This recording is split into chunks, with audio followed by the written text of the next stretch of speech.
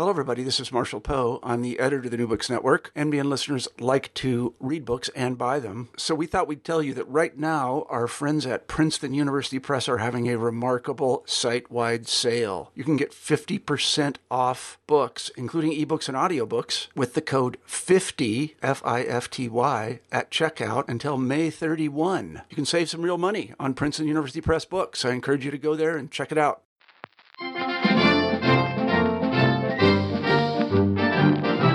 Welcome to the New Books in Politics podcast on the New Books Network. I'm your host, Bill Scher, and we're joined.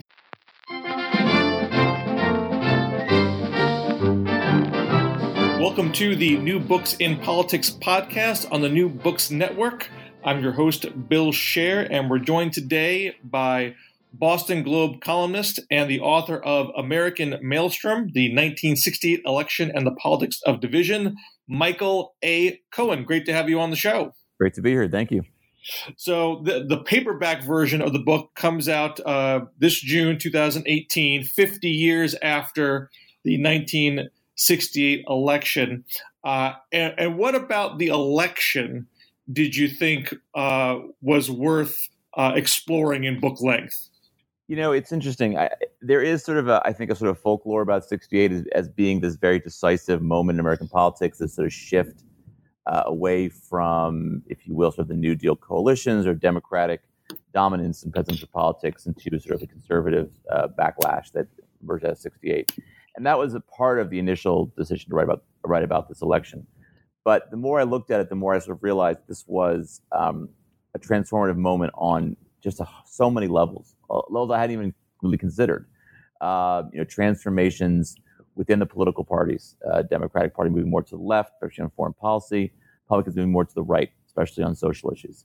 You saw, I think, the emergence of this very, very pronounced racial divide in American politics that hadn't been there really before, and which I think in many ways has reshaped American politics as much as anything else come out of 68. But it's also, little things like the fact that what came out of 68 was the creation of the primary system, which means the whole way we choose candidates for president.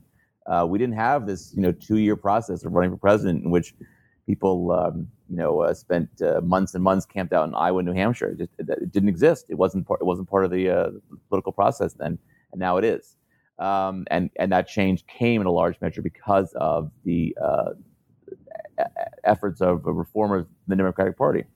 So it really was just this situation where the more I looked at it, the more I was struck by how an inflection point 68 had been, and how much of the changes wrought by 68 continue to shape our politics today. As you suggest that the liberal consensus began to crumble at this point. We had this long stretch coming from the Roosevelt administration, FDR's administration, extended with Truman, even though Republicans take over in the 50s with Eisenhower. He's not a far-right Republican, and Kennedy and Johnson follow him. You have this is a long stretch that involves American ascendance in foreign policy, great strides in economic prosperity. Why did that all begin to fall apart in 1968? Well, that is a great question. And there's a lot of ways to answer that. I think, there's a host of factors I think played a role. The civil rights movement is a huge factor. A lot of the liberal consensus that emerged out of the New Deal and the post-war years through the Cold War is reliant on the fact that civil rights is, for the most part, sort of pushed to the side, and politicians on both sides are not forced to make tough political choices around civil rights, and that begins to change with the civil rights movement, and certainly changes in '64 with the signing of the Civil Rights Act by President Johnson, and that's where you see the divide in politics really begin to emerge, because the Republican nominee Barry Goldwater opposes the Civil Rights Act and receives the support of solid Southern states, mainly because of his opposition to civil rights. And so as a result, he gets about 10%, I'd say, of the African American vote, I think less than that even. And that you see then the emergence of this racial divide in American politics that didn't exist before. I mean, 1960, Nixon gets about 35%, I think it is, of the African American vote. And by 68, for Humphrey, it's less than 10%. So you see this divide emerge around civil rights. And that's a big part of the crumbling liberal consensus because, the people that are affected by the civil rights movement, by integration, especially in the North, are Democratic voters.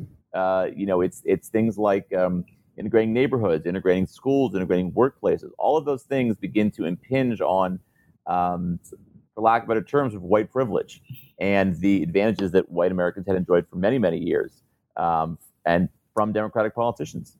And so I think that's a huge part of the dividing line is along racial lines and because of race.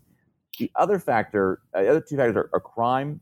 As crime increases at the 1960s, it raises questions about Democrats' ability to govern effectively, and they didn't have a good response to these kind of criticisms. And so I think one of the results is that you see people moving toward Nixon and moving to Republicans out of concern over personal safety. Concerns that I should add, by the way, were totally legitimate. Crime did increase exponentially in the 1960s, dramatic increases across every imaginable every metric that you might use to measure crime rates. And do we know why that happened, or was this a cyclical thing, or was there some sort of societal factors going on that drove up crime? That is actually I didn't get to go into in the book, but there's a lot. I think that there's societal factors, cultural factors, but but the political result of this is that crime really is the number one issue in 1968. Crime and riots, because you also have to remember that beginning in 65 with the Watts riot, you see this annual event of major riots happening in American cities. In 65, it's Watts. 67, it's Newark and Detroit. In 68, it's the riots after the King assassination. So that also, along with the crime increase, has a huge impact as well, and convinces people that to support, Republican candidates who promise to put an end to these rising crime rates. Sorry, go on. No, I'd say the final factor is Vietnam. That's the final thing I think that really drives the end of liberal consensus, because liberal consensus for a long time relies on the idea that both Democrats and Republicans agree that America's responsibility to fight communism around the world. And that's what allows Lyndon Johnson to get support for sending 500,000 troops to Vietnam to fight the war in Vietnam. But by 68, the war in Vietnam appears lost, and Democrats, basically within the party, anti-war activists demand a change and demand that Johnson, be forced out of office, which of course he was, and support anti-war candidates. So the war in Vietnam ends up creating this huge divide among Democrats, which in some ways still remains to some extent. The divide between sort of the elites and the grassroots when it comes to foreign policy and use of military force. But Vietnam, I think, is the sort of final nail in the coffin of the liberal consensus. And certainly on foreign policy, it's the nail in the coffin.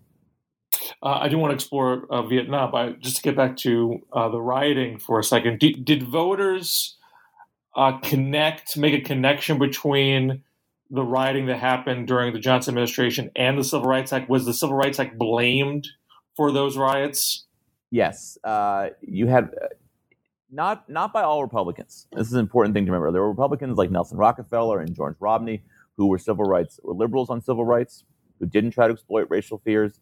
But then you had someone like Ronald Reagan in California in 66 who very much did try to exploit those fears and argued that the permissiveness of liberals toward a crime is what contributed to the increases, but also argued that Democrats and liberals had promised streets paved with gold, as I think Reagan used to say, to African American voters, and when we're unable to deliver those promises, that the result were these riots and these demonstrations, and so that became a big talking point for Republicans.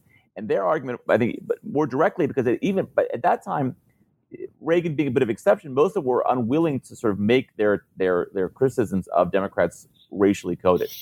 So instead, they sort of bought into this argument that it was this permissiveness, and that cops weren't being given enough leeway to arrest people, and judges were having their hands tied, and rhetoric that you became used to hearing for the last 50 years. Now, a lot of people look at the Robert Kennedy assassination as the hope of a figure who could bring about a renewed phase of racial healing, looking back at how he responded to the Martin Luther King assassination and managed to prevent rioting from occurring, or it's attributed that his speech in Indianapolis prevented a riot from occurring there when it happened elsewhere.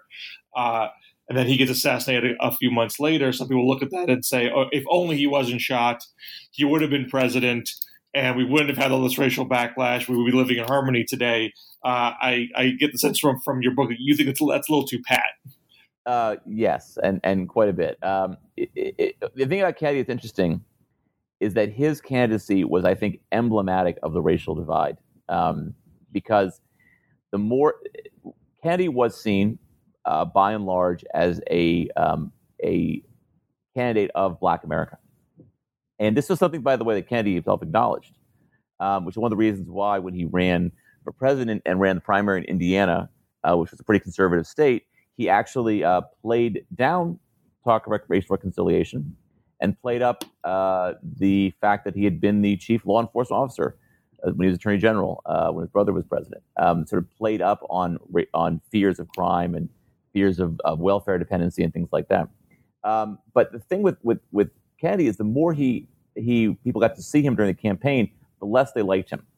And the group that liked him the least was actually white voters. White voters became curiously alienated toward Kennedy because men, and including white working class voters, who saw him as somebody who was putting the needs of Black voters ahead of white voters, as somebody who was stirring up trouble, and as somebody who I think, to put it bluntly, couldn't be trusted by a lot of white voters. And so, one interesting things happens in the primaries that he runs in is in Indiana, he wins the primary because he largely wins this 90% support from African Americans. But he loses a lot of suburban voters to Gene McCarthy, who had gotten in the race a few months before Kennedy, and had almost beaten Johnson in the New Hampshire primary. Then in Oregon, he loses to McCarthy, in part because, as one of his advisors put it, there are no ghettos in Oregon. It was a very homogenous white state, very suburban state, and again, they supported McCarthy. And finally, in California, I looked at some of the polling that the campaign had done, and they basically, what was interesting is that they had Kennedy with big leads, but they saw vulnerabilities, and that white voters, saw him as somebody who wasn't an ally, somebody they couldn't rely on. And Kennedy went from a double-digit lead in California at the beginning of the race to basically winning by about 5 points. And again, in suburban counties like Orange County, he lost to McCarthy. He won because he had strong support from African American and Hispanic voters. So in a lot of ways, Kennedy's campaign, I think, shows that rather than showing whites and blacks coming together, it actually shows how a politician who was perceived as being too friendly to Black Americans created a backlash among white voters and white Democratic voters, it should be noted. And that's one of the reasons, by the way, why I'm convinced that had Kennedy lived, he never would have been the nominee of the party. He simply alienated too many people. He upset Southerners hated him, the unions hated him, the establishment hated him. McCarthy supporters didn't like him much either because they had stolen McCarthy's thunder.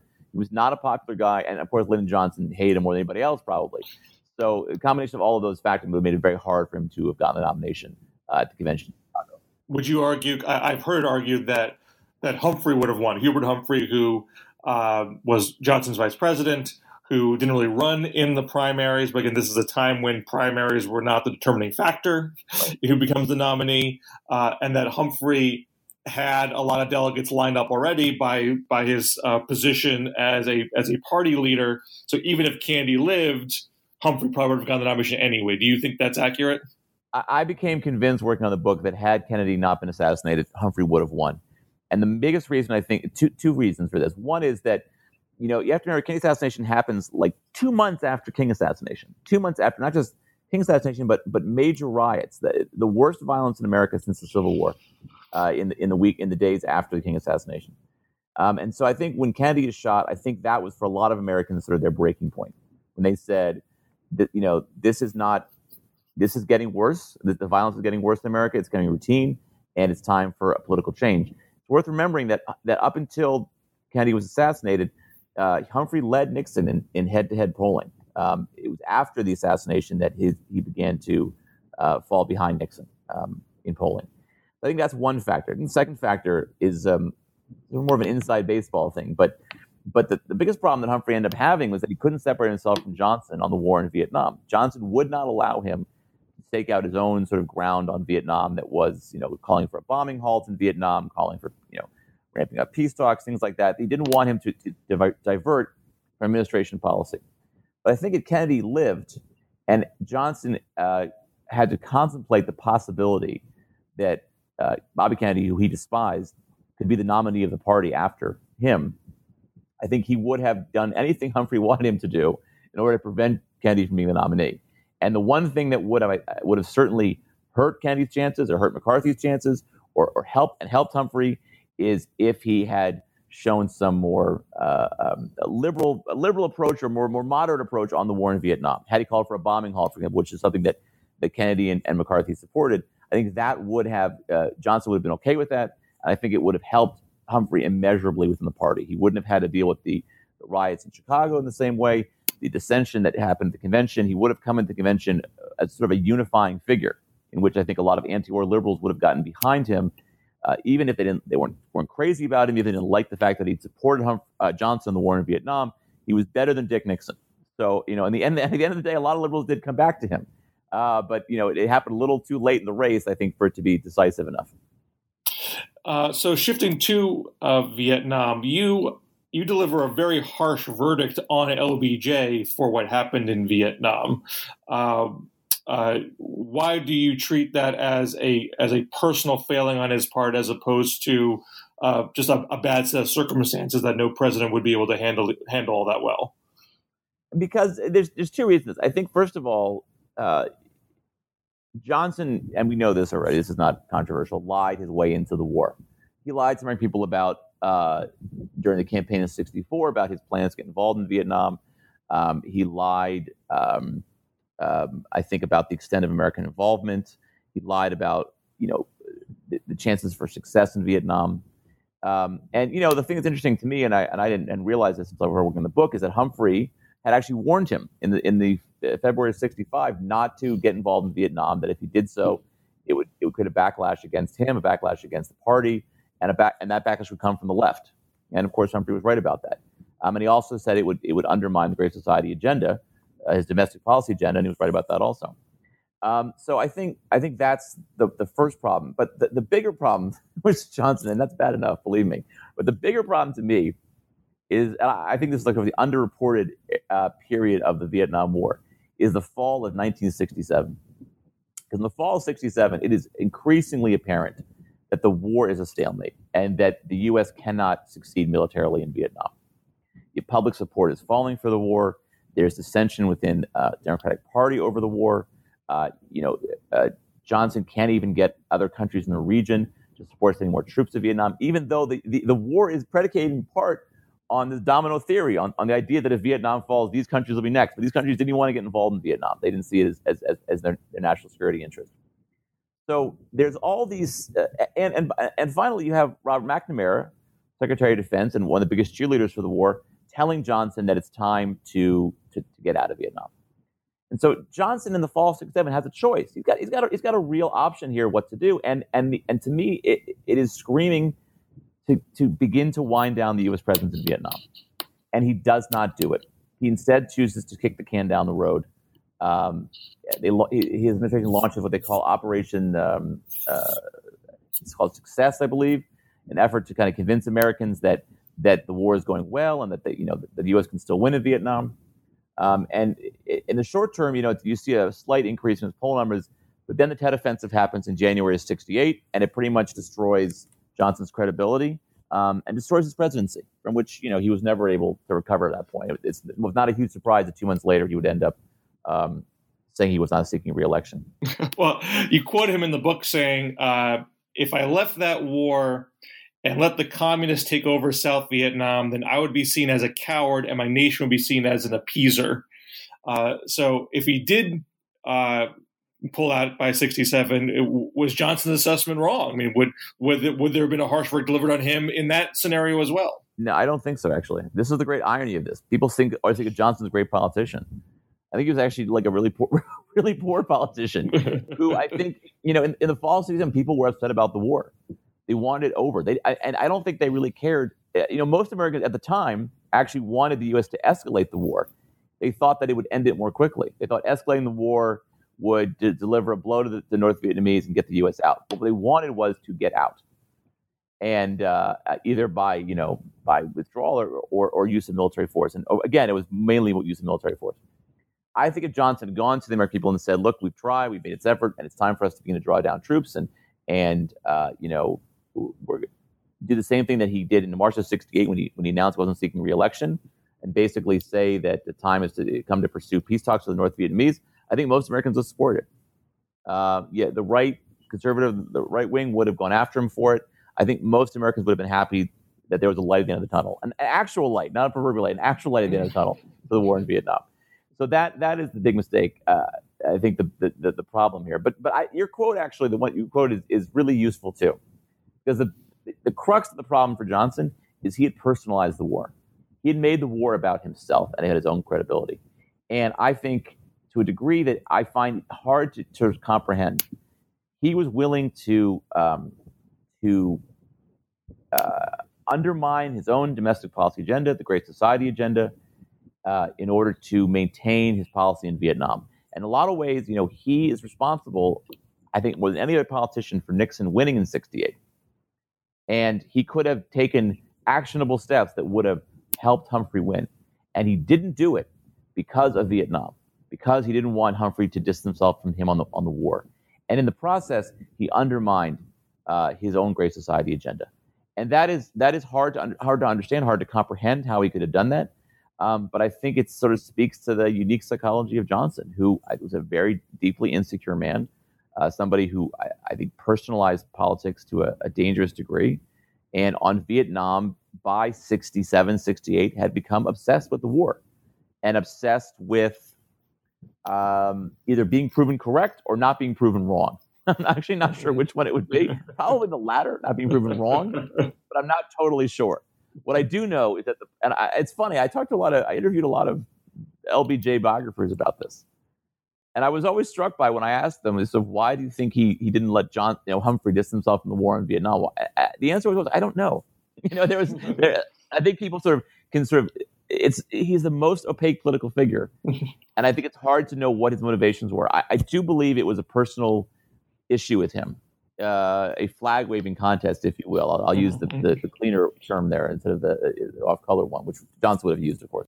Even towards the end of his presidency, he was still trying to negotiate a peace agreement, right? He wasn't trying to strictly win militarily by the end, correct? So he was, and this is what's sort of fascinating, is that by October of '68, the North Vietnamese and the Soviets are scared of the possibility of Nixon winning, and so because of that fear, the North Vietnamese offer major concessions to the stalled peace talks, which moves the process forward. They gave in quite a bit to the U.S. Gave in to the U.S. demands. I think one of Trump Johnson's aides said 90%. They give away 90% of the concessions here, and Johnson still wasn't sure if he wanted to make the deal. Still wasn't sure. He won 100%. And a quote by Clark Clifford, who was Secretary of Defense at the time, who sort of said he watching in wonderment as if Johnson wanted to do everything he possibly could to not help Humphrey. Because everyone sort of agreed that a peace agreement or some kind of appearance of a peace agreement by in October of '68 would have been enough to push Humphrey over the top. And of course, it didn't happen. There was a bombing halt announced on Halloween, but the South Vietnamese said they weren't going to go to peace talks, and so it kind of undermined the diplomatic effort. And so I think it's that he was interested in moving forward on the peace agreement, but he wanted it only on his terms. And you can go back a year earlier in '67, you started talking about peace as well, but again on terms that were never acceptable to the North Vietnamese. When finally he gets the compromise that he wants, he's still reluctant to do it. And again, I think there was some part of him that didn't want to be seen as helping Humphrey, and I think almost preferred Nixon winning because he thought Nixon would be tougher on Vietnam than Humphrey. We're talking with Michael A. Cohen, author of American Maelstrom, the 1968 Election and the Politics of Division, published by Oxford University Press. Let's shift a little bit and talk about the Republicans and the independent conservative in the race, George Wallace. You actually say, or have said, George Wallace, no politician did more to change the narrative and language of American politics. That's quite a statement for someone who was a third party also ran. But what makes you give him that much historical impact? It's just I think it's one of these things where Wallace becomes the voice of conservative populism. We living in an era for the last 50 years of which anti-government conservative populism is the dominant political narrative, and to a large extent, there were obviously conservatives who talked in the language of anti-government populism. I mean, Goldwater did, Reagan did, but Wallace did in a way that I think was much more accessible to a lot of white voters, frankly, because he complained about crime. He complained about liberals who were basically too permissive with crime. He complained about spending taxpayer dollars on things like welfare and anti-poverty initiatives and things like that. And he did it in the kind of colorful, flowery, racist language that has become imitated by generations of Republican politicians. Republicans didn't really start winning elections until they found a way to turn sort of conservative ideology into a language that was accessible to once formerly Democratic voters. And I think the key was on crime. It was on cultural issues. And again, those were the things that Wallace talked the most about. Wallace used to say things like, complain about, bureaucrats in ivory towers who couldn't park their bicycle straight, bearded bureaucrats who couldn't park their bicycle straight. He would talk about riots and say his solution to a riot is that you take a brick, you get a bullet in the brain. I mean, that was the kind of like tough, aggressive language that has become popularized by Republicans. And he also found ways. I think it's fascinating thing about Wallace. He was a liberal. There was a strange part about him. There was a domestic policy liberal. Julian Bond. I say this because Julian Bond said it, so I feel like I get the credibility making this point. Julian Bond used to say about Wallace, I don't understand the man because he's liberal on every issue except for race. And it was true. He was a New Deal liberal. He was fine with spending money, government spending money. He had a platform for his political party that basically had, it called for all of this new domestic spending. The difference was that Wallace was very clear in saying that we want spending that helps white people, not that helps black people, not that helps poor people. That was kind of the divide. And that's one of the things I think Republicans have picked up. They're not opposed to government. They're opposed to government spending money on people that don't vote for the Republican Party. I think to a large extent, that's kind of the rhetoric that Wallace kind of gave to us, unfortunately. So for Reagan's rhetoric, and Reagan was governor of California in the 60s, and we'll talk about him a little bit more in just a second. Nixon, of course, was vice president, ran for governor in 62, then runs for president in 68. Was Nixon and Reagan's language about race and law and order, did Wallace change their rhetoric? Did they try to catch up to him, or were they kind of on the same path already? So Reagan definitely on the same path. He wasn't quite as incendiary as Wallace was, not as clearly racist as Wallace was, but he would attack welfare recipients. He would attack, he had a line he used to use about that a welfare recipient would call a welfare office and say that she didn't have a crib, didn't have a TV or something for her baby, and she said, "Well, what about a crib or something like that?" And he said, "Well, the baby's in the TV box," or something along those lines. Basically, sort of this idea that welfare recipients, who are of course overwhelmingly black, were basically exploiting the system and taking advantage of white taxpayers, basically. So he would use that kind of rhetoric. And of course, later, you'll forget this now, but when he ran for president in 1980, he talked about welfare queens driving Cadillacs in the inner cities. I mean, you can't really get more racist than that. But that was the kind of rhetoric that he used.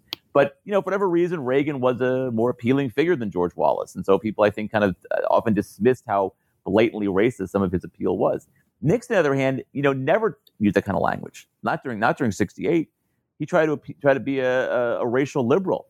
He tried to appear to be somebody who would, who would slow down civil rights, but would certainly still take it seriously. As president, of course, his rhetoric changed, and by 72, he was using much more of the Wallace-style rhetoric in his campaigns. But he had the advantage in 68 that Wallace was running to his right on a much more racially divisive message. So talking about crime, talking about law and order, talking about traditional values, cultural values, but Wallace, by being much more of a outlawish and figure, allows Nixon to look more moderate and more tame by comparison. He was there's no question in my mind that Nixon was helped by the fact that Wallace was the more objectionable version of Dick Nixon, a more objectionable sort of version of the law and order argument. Do you have a sense of what Wallace's motivation was in running for president? Was he trying to win, or did he have some secondary motivation while he was making the bid? That's another great question, and another one I had a hard time figuring out. I think for Wallace, it was just about personal aggrandizement. He would say that he wanted to run because if he could throw the race into the House, he could get certain benefits he could negotiate certain benefits for Southern states. But I don't really believe that. I think it was an ego trip for Wallace. I think he got off on traveling around the country and people praising him and the sort of glamour of a presidential campaign, a presidential candidate. And I think that was probably the driving force for anything else. I think it was more his own personal need for validation, which, I will say one thing. We have an narcissistic president today, but all these guys who ran in 68, they could give him a run for the money when it came to narcissism. Let me turn to Reagan. I feel like in Reagan's story, we talk about his speech for Goldwater, A Time for Choosing in 64. We talk about the primary challenge against sitting president of Gerald Ford in 1976, where he almost takes him out. And then that culminates in his own election for president in 1980. The 68 campaign, I find, tends to be treated almost like a footnote. He kind of had this half-hearted campaign. There weren't primaries back then. He wasn't, barnstorming across the country. Do you think there's a greater relevance in the Reagan story that the 68 chapter is a part of? I'll say two things about this. First of all, what's fascinating about Reagan in 68 is that in his own memoir, he basically denies that he ever ran for president in 68. It's kind of a crazy thing, actually. He literally says it didn't happen. When, in fact, of course, he did. He announced his candidacy right during the convention in Miami Beach, was received votes from the delegates. He was actively running even before that. But he wasn't announced before. It wasn't announced the campaign before he got to the convention, but he was actively running. It's a weird thing that he kind of denies it ever happened. The reason I think Reagan's interesting is because that's because of Reagan and the liberal candidates in that year who were Rockefeller, first Romney and then later Rockefeller. Nelson Rockefeller, governor of New York, and George Romney was governor of Michigan. And you couldn't ask for a better example of the divide within the Republican Party than to look at Reagan on one side and Romney and Rockefeller on the other side, and Nixon in the middle. Because really, you had with Rockefeller and Reagan, you had the two wings, sort of the perfect example of the two wings of the Republican Party in the late 60s. The ascendant conservative movement and conservative ideology that Reagan represented, that certainly had been represented by Goldwater in 64. And then you have Rockefeller, who is the epitome of the sort of, liberal Eastern Republican. And so to me, it was fascinating because you had these two candidates running basically on the wings of the party. And then you have Nixon running in the middle, sort of trying to sort of straddle the fence between both sides, but clearly leaning much more toward Reagan and to the right. And the way that I look at it was that 68 was in many ways a referendum on the ideological direction of the party. And people thought after Goldwater losing in 64, the party moves more to the left. They thought conservatism was dead. That's what people said after Goldwater lost in 64. And what I think you see in 68 is that conservatism is not dead, it's alive and well, and it actually basically took over the Republican Party. Because with somebody like Nixon, who had been at one point in his career seen as a conservative and then later seen as a moderate, the way that he kind of navigated those two wings tells you a lot about where the party was going. And from a rhetorical perspective, he clearly adopted much more the language of the right than of the left. He didn't talk about wanting to win over black voters. It wasn't something he made much of an effort to do. He appointed Spiro Agnew as his vice president, who was, not the most racially tolerant person in the world. He certainly from an atmospheric standpoint, he clearly was adopting sort of the Reagan approach rather than the Rockefeller and the Romney approach. I think that tells you a lot about where the party was headed. And I think had Nixon lost, you probably would have seen the conservative movement having a hard time maintaining its momentum within the party, which is one of the great what-if questions of 68. If Nixon loses, does conservatism become the dominant ideology of the GOP? And I'm not so sure that it does, actually. So you've written by confirming and endorsing the ideological conservatism and operational liberalism of the American voter, in reference to the election of 68. The election fed the country's political incoherence, hatred of big government in the abstract, and a fervent embrace of its specific elements. So is that captured by the Nixon campaign? I mean, Nixon's, from the way you're talking about it, he seems more buffeted by these factors than the master of them. So Nixon's a very much of a responding to events kind of a politician. And look, in 68, he doesn't run on a Goldwater style anti-government agenda. He talks about increasing Social Security, which of course enrages Democrats because they don't really believe him on that. As president, he doesn't make much of an effort to undo the Great Society agenda. If anything, he actually increases it. More regulation, particularly environmental regulation. OSHA, EPA, all agencies come into existence under Nixon. I think Nixon understood, and this was partly reflected, I think, by what I mentioned before about Wallace being somewhat of a liberal on domestic policy. I think the thing that Nixon understood that Goldwater didn't understand is that you could sound the rhetoric of conservatism, but you kind of govern like a liberal, because that's what Americans wanted. Americans may have bought into law and order argument, but they don't want you to cut your Social Security. They didn't want you to cut their Medicare and Medicaid. They wanted, and I think that divide, that incoherence is, I think, the most defining element of American politics today. Americans hate the government. They always complain about the government. In reality, they love the government. They love government spending, right? The neoconservatives who want to see their Medicare cut, not many, or the Social Security cut, not many. And I think one thing that smart conservatives have figured out, and Reagan figured this out, is the way you win elections is you don't govern like a true conservative.